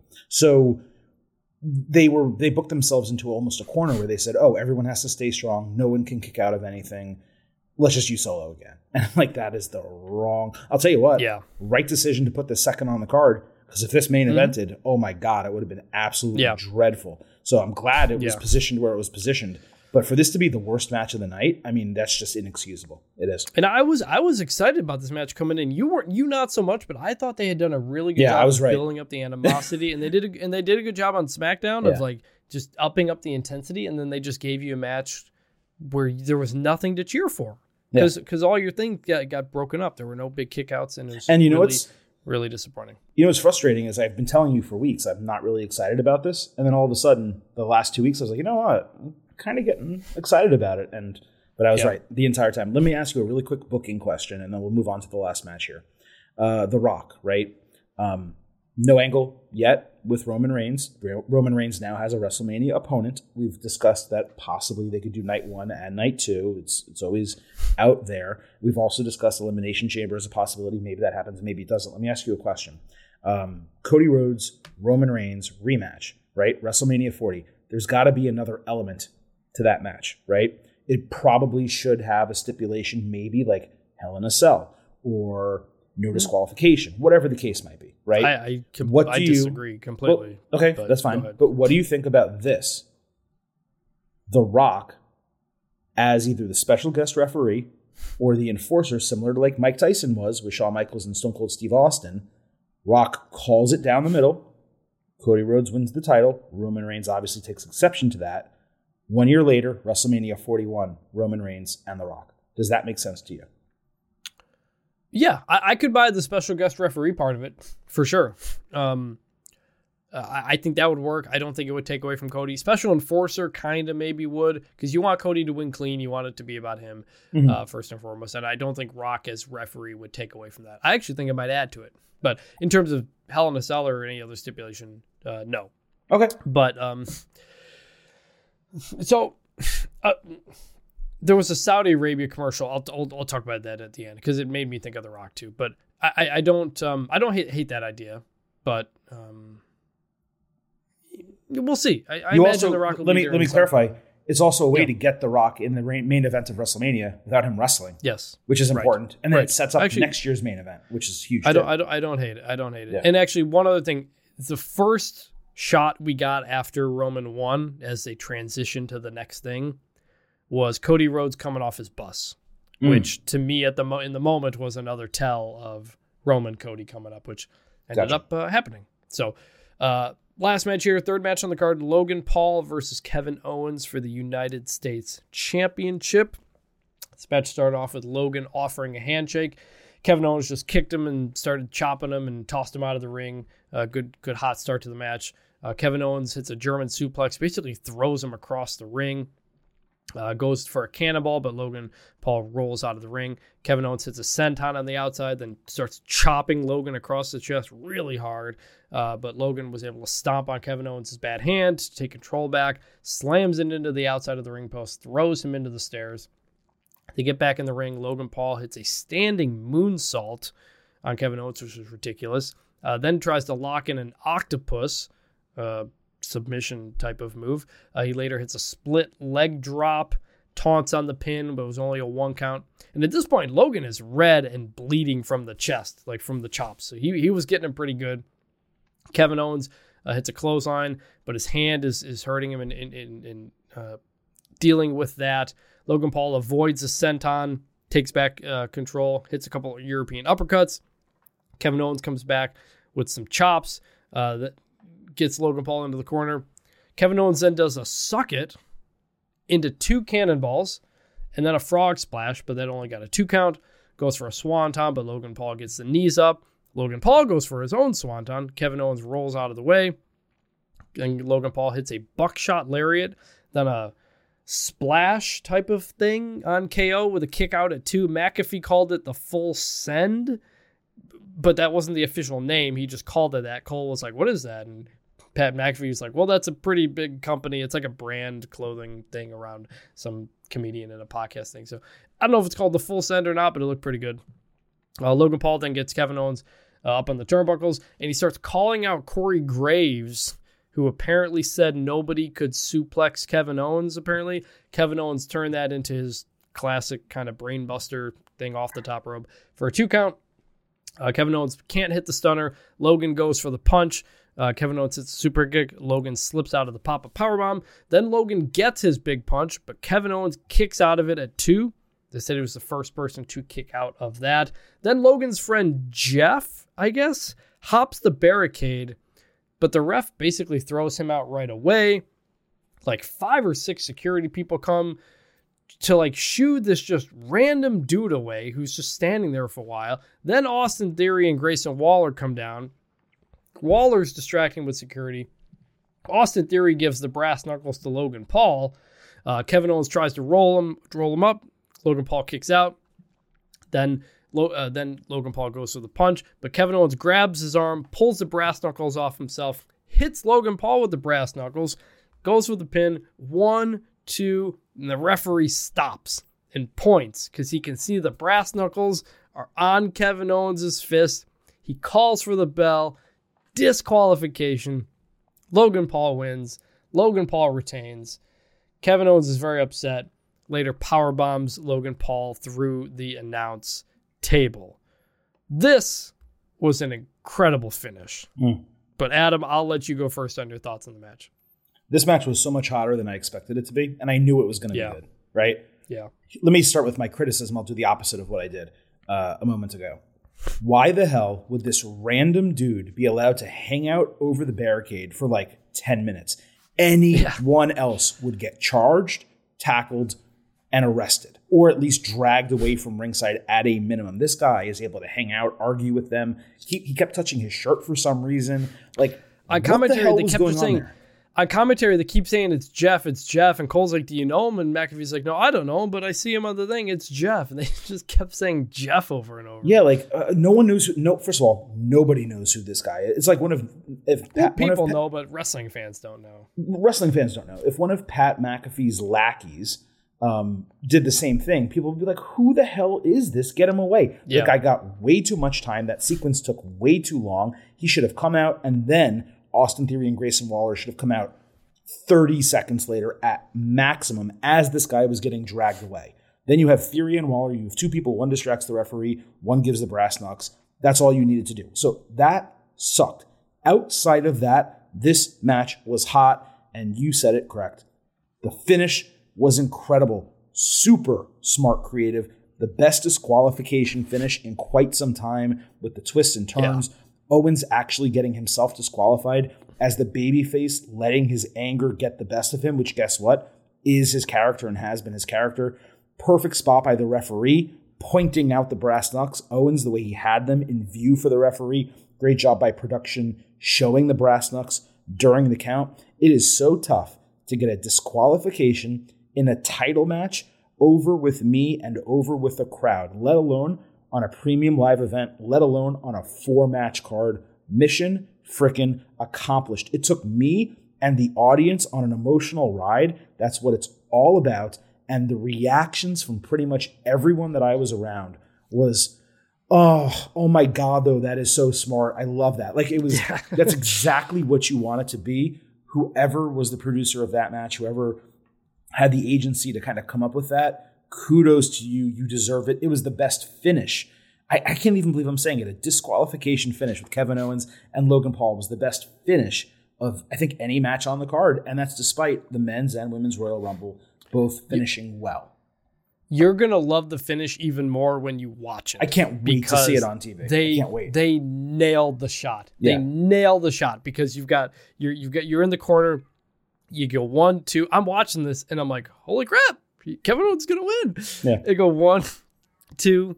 And then the referee stops and he points and the camera is directly opposite the referee. So you see him pointing and you see the brass knuckles right there. They nailed the shot. You have to hit that camera shot if you're doing that finish. And they completely got it. And I was like, oh my God. Because Logan Paul gets the brass knuckles and I'm like, we just had Roman Reigns win via solo interference. Are we going to get another Logan Paul brass knuckles? Like, I was really down because of the Roman fatal 4-way finish. I was like, we're not getting good finishes here. Are we really going to do this again?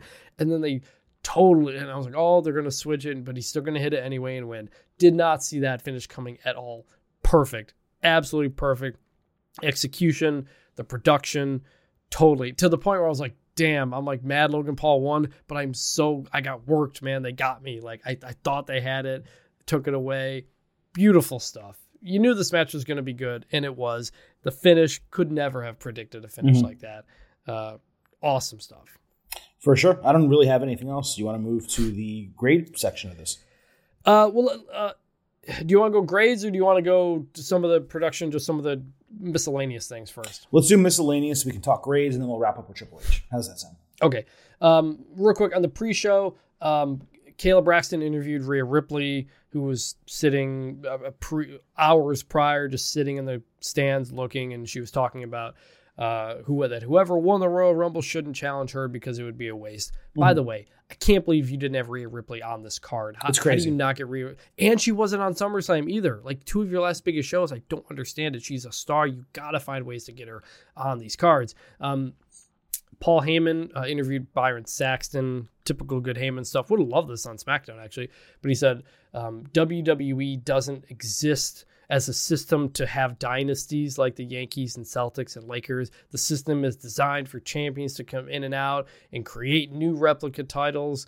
And then he mentioned that Roman Reigns had stacked and pinned Daniel Bryan and Edge, who he said by name, in WrestleMania across the bridge in Tampa, and that he would do the same again. So they talked about the stacking, and then we got the stacking in the match afterward. And then Caleb Braxton also interviewed Triple H. I think you guys could see that in there, but he did the "Are you ready?" I did see that. Get the crowd pumped up. Yeah, saw that live. There was that. There was Pat McAfee at the very beginning. This time, second year in a row, he shows up on commentary, but this time did not seem to be a surprise to anybody. And then there was this really weird Saudi Arabia commercial.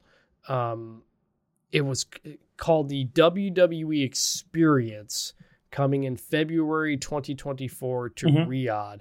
It was like a computer rendering of some stuff, but there's like a ring, an arena, like a museum. There was like an Undertaker bike in there. Kind of went really quick. It was very strange because I'm not going to Riyadh anytime soon. I don't think most wrestling fans are going to Riyadh anytime soon. So it made it look like it's like a WWE museum / arena. I don't, you may know more what the plans are for that, but I saw that and I was like, well, I know they hinted at it at Crown Jewel. They said they were building something. And so we kind of got to look at what it's going to be like. And it's the kind of thing where it's the type of investment for Saudi Arabia there to do this whole big WWE thing that it made me wonder if Rock Roman does happen at Saudi Arabia at some point. Just popped into my head. So that was weird. I don't know if you guys got that or not, but there was that commercial as well. We did. I didn't really pay attention to it. I figured it was what you said it was, and I don't know anything additional about it. It doesn't seem to be like a Hall of Fame or a museum, but just like almost like a mini version of the Access that like happens at WrestleMania where you get to see some of the old stuff. Yeah. But it's permanent as a fixture in Riyadh. So whatever that is, just I only have one additional element. And look, friend of the show and all, so like biased, like admittedly, whatever. Samantha Irvin is phenomenal live. Her announce for Roman Reigns, and I'm sure it came across great on television, it was another level in person. And she didn't really get that many announcement opportunities because the Royal Rumble matches, they don't announce every single person that comes through. So the Roman Reigns one really stood out. And look, Howard Finkel is Howard Finkel. And like, I know it sounds crazy, but she is so special, and she's approaching is the best thing I can say. She's approaching. Mm-hmm. Absolutely. It's incredible. She's fantastic. And every time she's going down in the annals at some point here. I recorded my perspective of the Roman Reigns announce that she did, and I'll have to listen back to it and see if it comes through. But you might be able to pick it up from the video that I took. It's just, it's awesome. Like I know it sounds like I'm exaggerating, but I'm really not. That is how great she was at this live. It was awesome. Mm-hmm. She really cares, and that it just shows every single time she does it. So I just wanted to give her flowers here. That's all. Yep. Also, Jelly Roll was there in the stadium. I don't care about this guy. I don't understand. He was also on the pre-show. I don't. What is he? What does he do? I mean, I know he does music. I'm not trying to act like an idiot. He came out of nowhere. He's being overly promoted and shoved in our faces, like not just on WWE but other stuff. And apparently he's a really nice guy, and he went through some hardships. So I'm not shitting on him. But like, what is his relation to WWE? Why should we care about him? I don't know. I just see him a million times. It's weird. Yeah, it was strange. It was weird. They announced a crowd of 48,045, Tropicana Field record, and that is about it. Also, the opening. Someone made a comment to the opening was, one good way to distance yourself from Vince McMahon is apparently to have Hulk Hogan in your introduction to the show. Yeah, which was its own thing. They really leaned into the Hulk Hogan stuff because 40 years of Hulkamania, plus it's in Tampa, his town, whatever. It is what it is. All right, let's get to the grades. You want me to do the grades, or do you want to do them? I'll go ahead and do them just since I have all the data here, but I'll still come to you first, as we always do here on the Getting Over Wrestling podcast. Let's remember that you can vote in our pre and post show polls around premium live events and pay-per-views by following us on Twitter at Getting Overcast. We'll start with the pre-show as we always do. So Chris and I on the Ultimate Preview both thought that the Royal Rumble would be an A- show. We did not give numerical guesses on that, but we did both say A-. I'm scrolling through Twitter, by the way, just to go find our percentages. Okay, here we are, pre-show.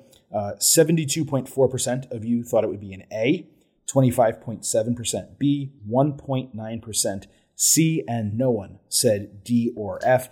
That averages out to a 92, which is an A-, but it was high. It was very close to an A expectation for this show. So that basically sets the level. We were all thinking this was going to be an A- show. Chris, we will get to the post-show grades now. Of course, I will go. I will also read what our listeners had to say, but what is your final grade for the 2024 WWE Royal Rumble? My grade is a B+. The Rumbles had good finishes, but were largely kind of meh otherwise. They weren't bad, but they were just kind of whatever, it felt like. But they did hit the landing on both of them. That was good. Kevin Owens versus Logan Paul was great. And the Fatal 4-Way for the championship was not good for the reasons that we talked about. And when you only have 4 matches on the card, that's going to weigh a lot heavier. So B+, only one really good match, but 3 good finishes and then 1 bad match out of 4. I'll go with a B+. Okay, I will go ahead and read the final grades for our listeners, and then the Silver King will double back here. They said 36.7% A, 51% B, 11.7% C, and 0.5% D to F, which of course is ridiculous. It was not a D or an F show. That averages out to an 88, which is a B+ for them. So they are in complete agreement with you.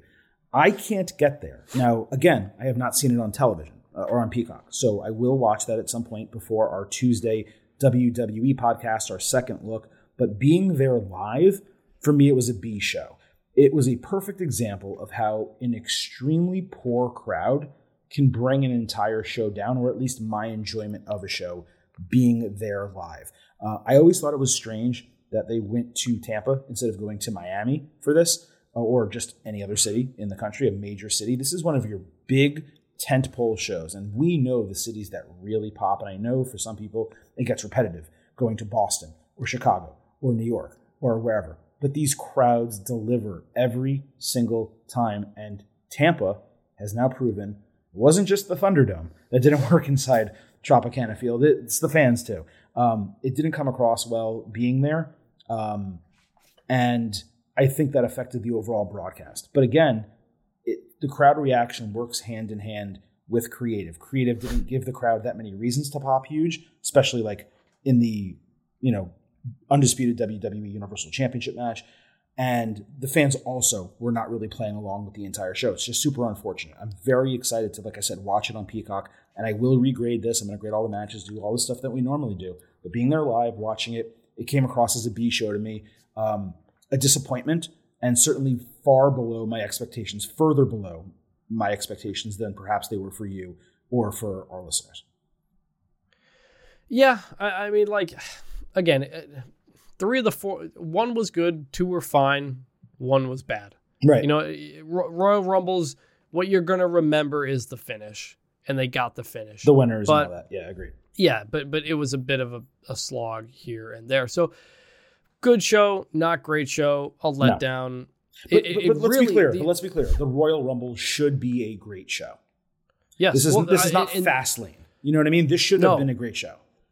And they really are leaning into kind of, these are becoming 2-match shows. I mean, last year's Royal Rumble was 5 matches.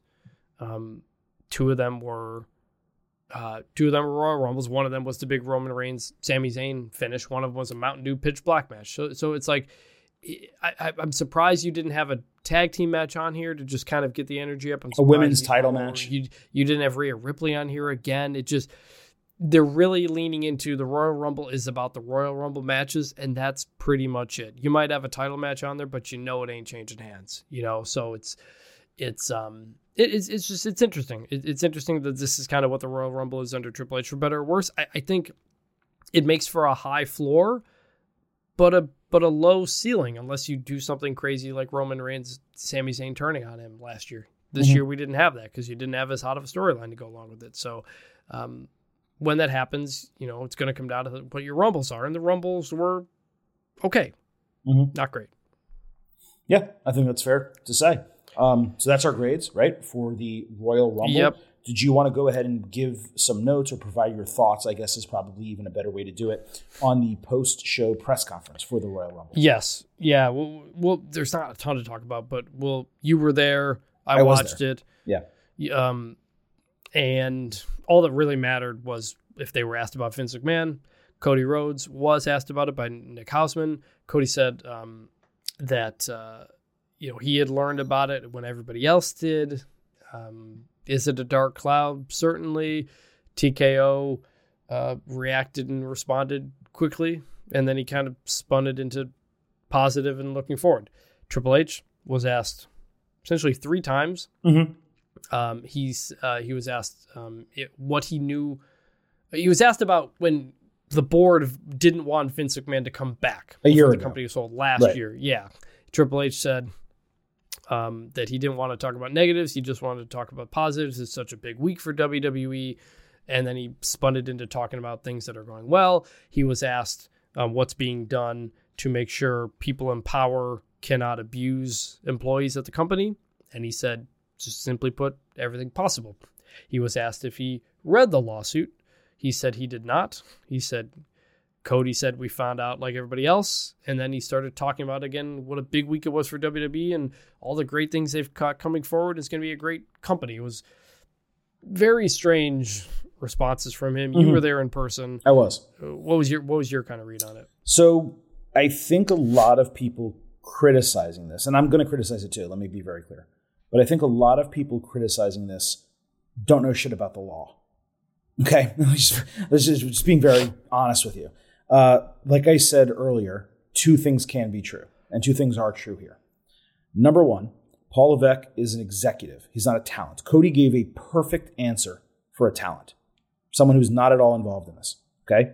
Everything Cody said was perfect. But Paul Levesque, like I said, is an executive. His words could be actionable. His mistake was trying to pivot, saying, yes, there's some negativity right now, but let's talk about all these positives instead. That's why I'm here. What he should have had, and look, I'm not trying to, give it to WWE, their communications team or their lawyers or whatever. There should have been 2 or 3 different prepared written statements for him on that piece of paper that he has, where when he's asked one of these questions, he pivots to whichever one is the appropriate statement for that question.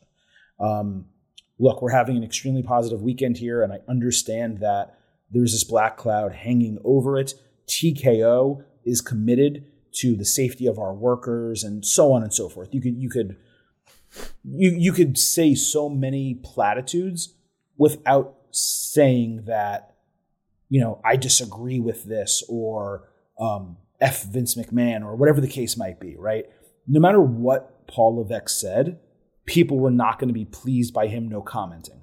But when a gallery of attorneys tells you not to say anything, you don't say anything. And that's what he did. And look, I don't want to give away inside baseball stuff because it's probably not appropriate, but I was in the room. The number of people that walked into that room wearing suits that were not there previously, once the questions started being asked of Triple H, was significant. Okay, there was a lot of pressure in that situation. Did he handle it the best? Absolutely not. He did not. But he also didn't handle it the worst, because the worst would have been saying something that was actionable, that led to WWE's opportunity to defend itself in this lawsuit, which is what's important to the company, failing. And he was far more concerned, I promise you, about not doing anything wrong than doing something exactly correct. But again, it is the fault of many people to not either have him prepared better for the situation, or perhaps they did prepare him better for the situation and he just failed at that, task. I can't tell you the answer to that. So like I said, was it perfect? No. Was it the worst thing ever, this travesty that makes him a terrible leader? No, I just think he was out of his depth and it was really unfortunate. And in his mind, he was like, look, I'm the chief content officer. He is not Ari Emanuel. He is not Mark Shapiro or Shapiro. I got to figure out how to say his name properly. Shapiro. It's Shapiro. Yep. Okay. Those are the people who really need to be answering for this. Triple H is the number 9, 10, 11, 12 executive. He's not on the board, right? He's the chief content officer of WWE. He's 3rd or 4th on the WWE totem pole. So, ideally, they should have had Nick Khan out there answering questions. Paul is focused on the content. And if anyone wanted him to address his vote a year ago, and let me be very clear. I'm sorry. I don't want to make this sound anything different. The questions were fantastic. Those 3 questions were all extremely well done.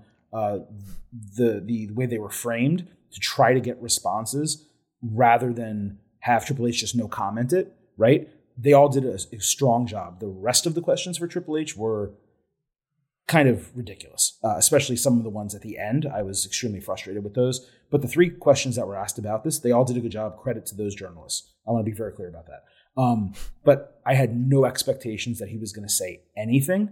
Certainly not where he would say, I disapprove of all this and so on and so forth. Because when you and your company are being sued for something, you are literally told, say as little as you possibly can. That's exactly what he did, for better or for worse. And again, the only thing I would argue is that either he should have been prepared better, or he should have just had statements that he could have read to make him come across better. That, to me, is the only fault in the entire thing. Yeah, no, I was expecting just, for Cody to even say, look, TKO took this seriously and reacted as such. Just something like that, of just being look, TKO takes this very seriously. they released a statement the other day where they said they were dealing with the matter internally. You figure he could just repeat stuff like that. Look, I've been in press conferences where a difficult and hard-hitting question has to be asked to a coach or a player. Yes. I've asked those questions. I'm often the person who asks the questions because other people are too scared to ask it. Yeah. And it's fine. And Triple H is very skilled at this. I'm honestly surprised how, again, just poorly he performed in just not doing the basic stuff. Agreed. Because he's usually really good at this. It felt like it felt like it was like a promo and he just wanted to spin it forward and move on to the next thing and try to do that and direct people to another thing. And look, some people will ask some questions. It did happen. So this is all, let me interject really quick on something. When you interview him, and you and I have both interviewed him individually, and we ask a question that he doesn't really want to answer, he does spin off those topics well. So I think in his mind, he was like, I can treat this like that, and I can try to spin off of it and talk about the positives. When again, what he should have just done was just addressed, not the negatives, but address the situation. Right. It is under investigation. Vince McMahon resigned from the company. TKO took care of that.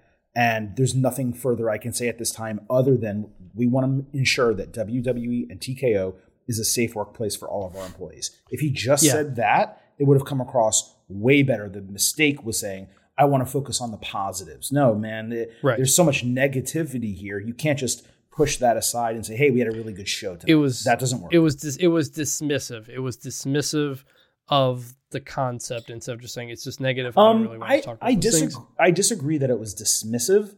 I just think it was, that's not what I'm here for, therefore I'm not going to address it. I don't think he dismissed that it was important, just that that's not my role. And well, if he had said, therefore I'm not going to address it. You know. Well, yeah, if he had said that, I think he didn't say he wouldn't talk about it because he shouldn't or because there's other things going on. He said he wouldn't talk about it because he didn't want to talk about negativity. That's my reading of the dismissiveness of it. Yes. But again, you weren't going to get any amazing answers out of him. We're nitpicking various things about the way he didn't answer the question. Correct. He was never going to answer the question.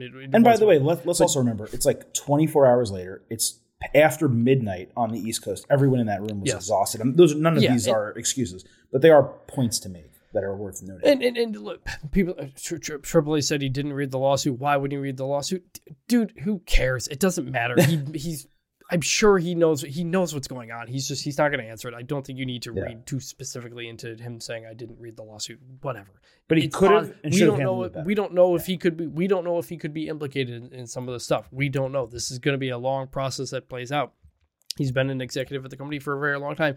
It's his father-in-law. He's very close to the guy. So correct. Yeah, we don't know what's going to come. We don't know how it could affect Triple H or not. But yes, credit to Nick Hausman, John Alba, Brandon Thurston, and Cameron Hawkins.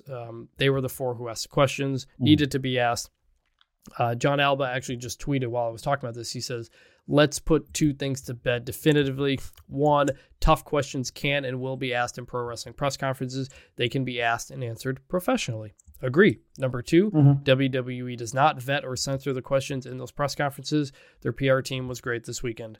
Agree on both counts. Yes. By the way, I can confirm that. There was not a single time in either the media scrum that I attended nor the press conference where they said you can or can't ask this will or will not be addressed. None of that. They gave people microphones who raised their hands, and it was literally as simple as that. Yes. And yes, they did a good job. Look, people can be professional about this. There was a whole big freaking hoopla the days leading up to the show of they better ask Triple H about this wrestling meeting. And look, for good reason, because a lot of the questions at those wrestling press conferences are fucking terrible. Yes. Not just because they're not asking hard-hitting questions. They're just asking questions that don't give you good answers. I freaking hate it. As a journalist, I hate bad questions. The very first question to Triple H was about the Netflix deal.